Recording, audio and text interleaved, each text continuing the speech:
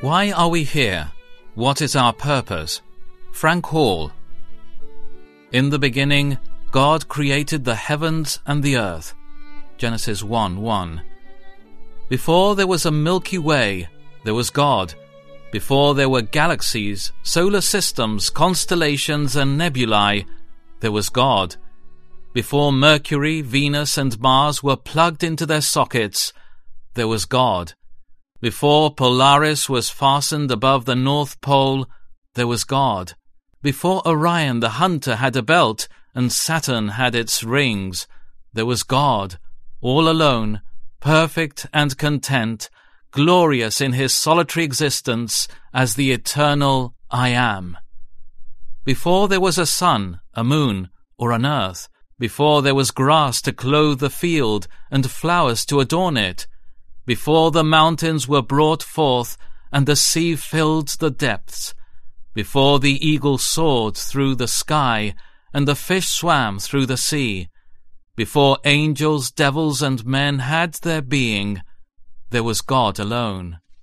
If we would understand things aright, we must not begin with man, but with God, for he is the beginning of all things.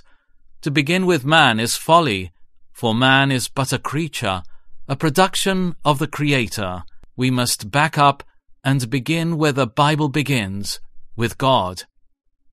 God's people know, and have always known, what continues to baffle the minds of the scholars and scientists of our day, that in the beginning God created the heavens and the earth. Through faith, God's people understand the mystery of creation. I ask you, why are we here?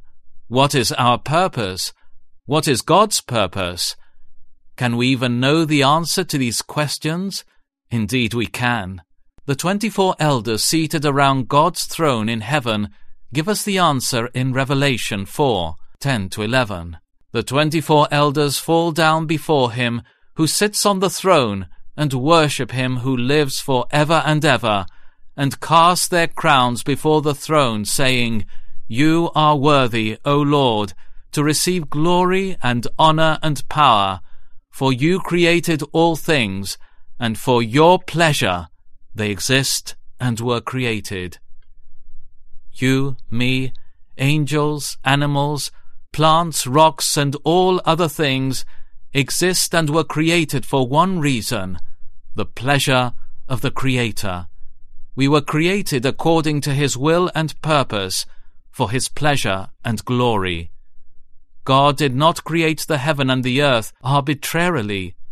He created them to be the stage upon which he would perform his eternal purpose of grace and reveal all the wonders of his goodness and mercy towards his elect.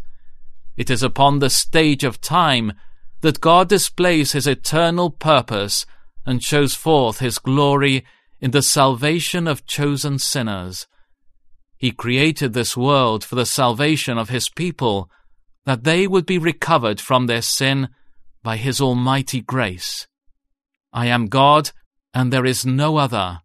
I am God, and there is none like me, declaring the end from the beginning, and from ancient times things that are not yet done, saying, My counsel shall stand, and I will do all my pleasure.